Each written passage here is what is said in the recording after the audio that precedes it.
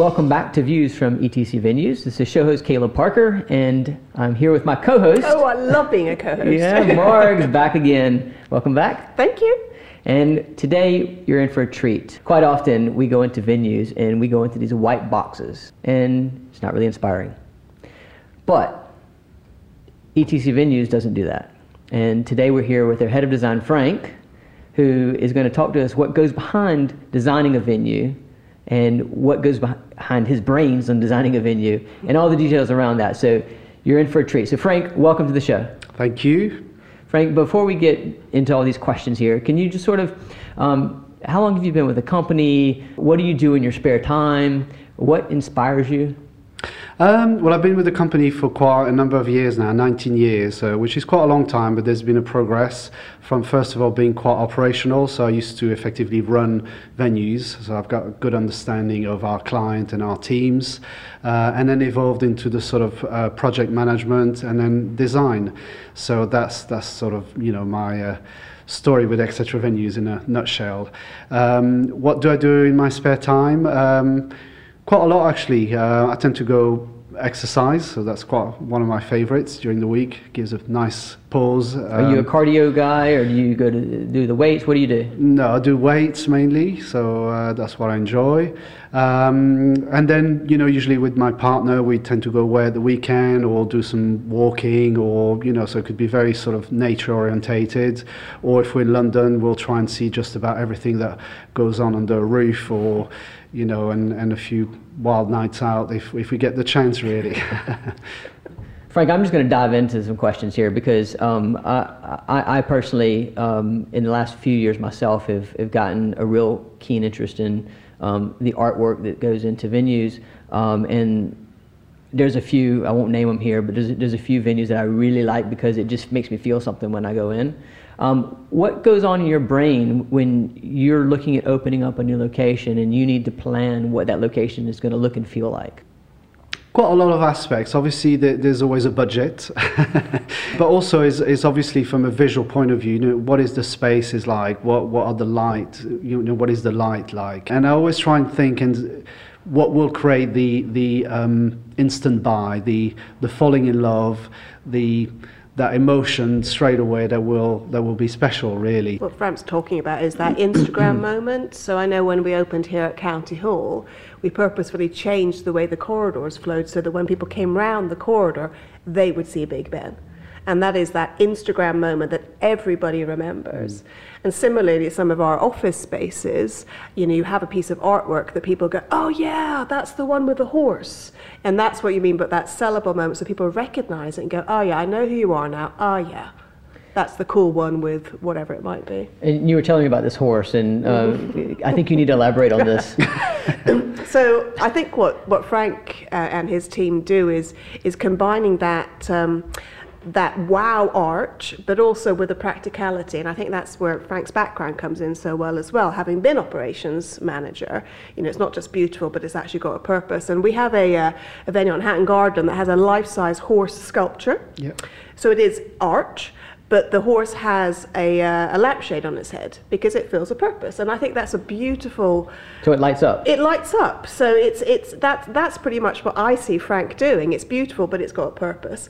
And not only does it light up, it also gives our delegates such an experience because the amount of people, it's in the lobby, and you see people going past, stopping, and then everybody bends over to check what's underneath the horse. Oh boy. I'm not going to say what, but you know, and that then makes everybody laugh, and they have a joke, and they take a picture, and they remember the venue. Then they've also started interacting and talking to each other, and then all of a sudden you're going to have a great event. So I think that's my favourite piece of art. It's been there for ages, and I think it's a Swedish artist, isn't it? Correct, yes, Moe, yeah, that's so, right. You know, that's got extra points for me. Well, that's cool. So, okay, well, I want to go back to your background then, because you started out in operations. You're not an interior designer or an architect by trade. No. But is it more about passion? How did you fall into that? Yeah, it's passion combined with working in establishments which were inspiring enough, really. And there was always a few establishments, as I say, you know, usually hotels, and you just want to work there because it looks beautiful. Are you planning in doing the drawings, and or are you working with architects? How does this work internally for you? Well, usually, yeah, I have a team of architects or a few people within the architect team that will work very closely with me. And typically the way it works is there will be some initial sketches being done, shared around, so effectively the layout we know it works. And then I'll spend quite a bit of time with the architect team to actually come up with all the finishes. So it's everything you see, everything you touch from an interior point of view. So it'd be flooring, wall colors, lighting, all the finishes. And then there'll be all the detail of, say, for example, in the restaurants, you know, the cutlery, the plates, the glasses. It encompasses everything that the client will experience effectively, even working with the chefs to understand what they cook and how actually I will present them. So it's this sort of collaborative way of working, really. And so when you're looking at designing a venue and you're thinking about all these different pieces to put together, what's sort of the driving? What's like? Is there a North Star that you say, okay, this is what we're aiming for? Yes, of course there is. Yeah, it's providing a venue that works for our client and our teams. Really, that is the essence, really.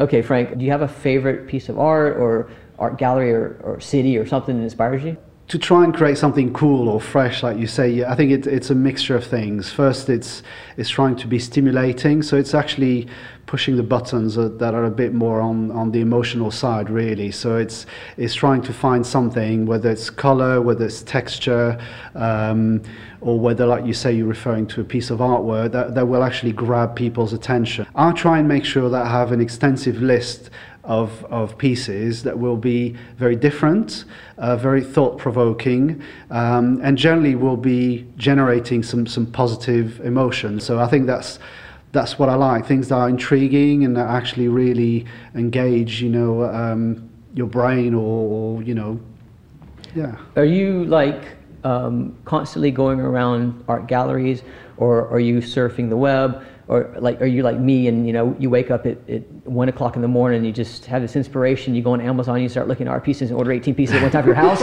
What do you do? I think it's a mixture. I think it's fair to say that I tend to be more active. So I go really and see things because, funny enough, you know, you see things on the internet, but actually they're never quite like this, especially when you refer to a space, it's never quite like what you see.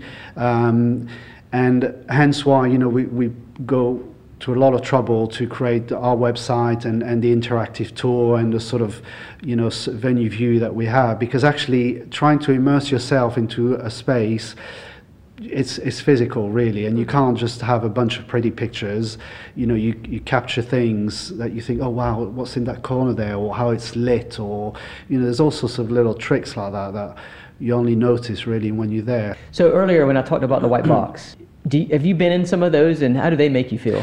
Yeah, I think I can relate fully to what you explain as a white box, or I call it the bland box. Beige. The beige venue. Beige box. It's what the people have probably tried to do is to have something that actually is not offensive and will appeal to the masses, which is fine, and there's nothing wrong with that. But the problem is that you create something very plain and not quite inspiring, really. So, yeah.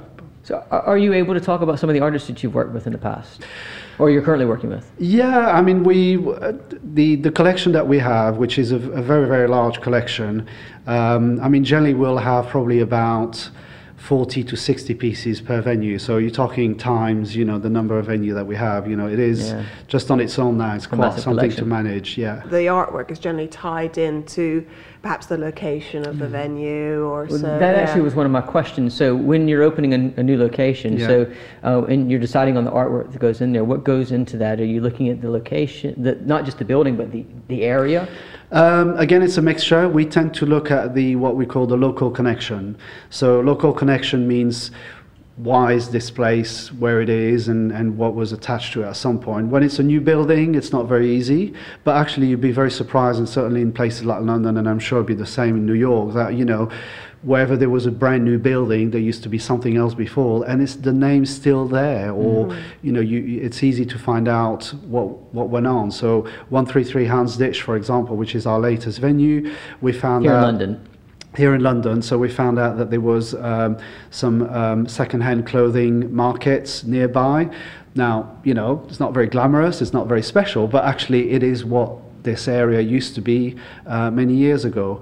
There used to be some bell foundry there. So these are the sort of things I've actually weaved into the design to make sure that actually there was something to talk about, either when the clients would be there or when we do the show around.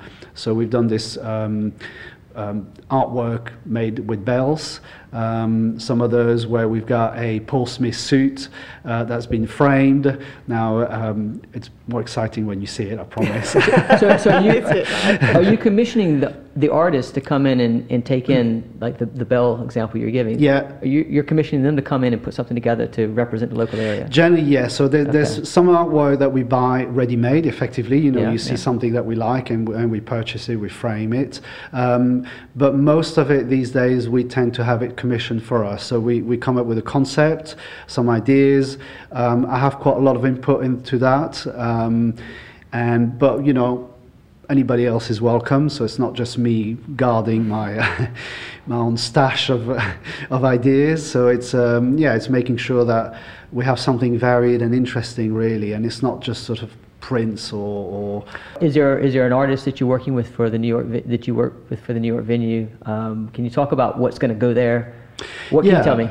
Well, it'll be done in a similar way that we're doing in London. So local connection is very important. You know, this is not just a British venue in New York, but this is about a New York venue with a bit of Britishness. In order to do so, one of our key featured artists I have in mind is Matt Wilde, who's actually a Mancunian from Manchester. All right. And we have loads of his work, and I'm really passionate about his work. It's interesting, it's intricate, but also it feels a very strong connection, and everyone that sees them, they love them. So if you've been in our offices, it's the yellow cab and the black cab, so that's the man. It's a lot of cityscapes, isn't it? But he takes details out of what he sees, perhaps these busy commuters rushing around, and then expands on that. Yeah, so it's a very good story that he does, because it fits us. It's urban, and it shows the layers. It's not necessarily the pretty urban, it's the gritty urban, it's the graffiti, it's the underground, it's the transport system. So it's all the things really that happen, that we're exposed, you know, daily, really, on the commute or the people that we have around us. So it's really interesting, and ironically, he's never been to New York, but he has done a huge amount of work based on New York. So it'll be very interesting to see how the New Yorkers, you know, find his work. I'd like to get some of your secrets, or maybe 3 secrets, to, I guess, effectively designing a venue. First of all, it's all about the initial space, really. I think it's fair to say that, you know, there are people within our organisation that find the right space, and by that we mean the location, the right building, and quite often it's not necessarily the building from the outside. You know, we don't fall for just the pretty buildings. We just fall for the buildings that will work for us. And typically, you know, natural daylight is very important. As humans, you know, we function with natural daylight, and we value that immensely. You know, for us, the idea of a conference in a basement, which there are plenty about, is a nightmare. And we can't, you know, comprehend that other people would have not thought about that. But that's really important for us. So good space, good location, good level of light. Excellent. That's 3. That is 3. I look forward to seeing the artwork when you guys open. Design is important because it creates a user experience that's seamless, that's friction-free, that's not even noticeable, but you just love it. And so I think you've got a big job. And so it's been good to have a chat with you. Thank you. So basically you're the Steve Jobs of etc.venues is what I'm saying here. Is that okay to say? Yeah, fine, yeah. I mean, why not? Let's see what IT has to say about that. Well, Frank, thanks for sharing your secrets with us. Good luck on New York. And Mark, thank you again for co-hosting with me. Absolute pleasure. You've been brilliant. And thank you all for listening. Stay tuned for our upcoming episodes, and we'll see you soon.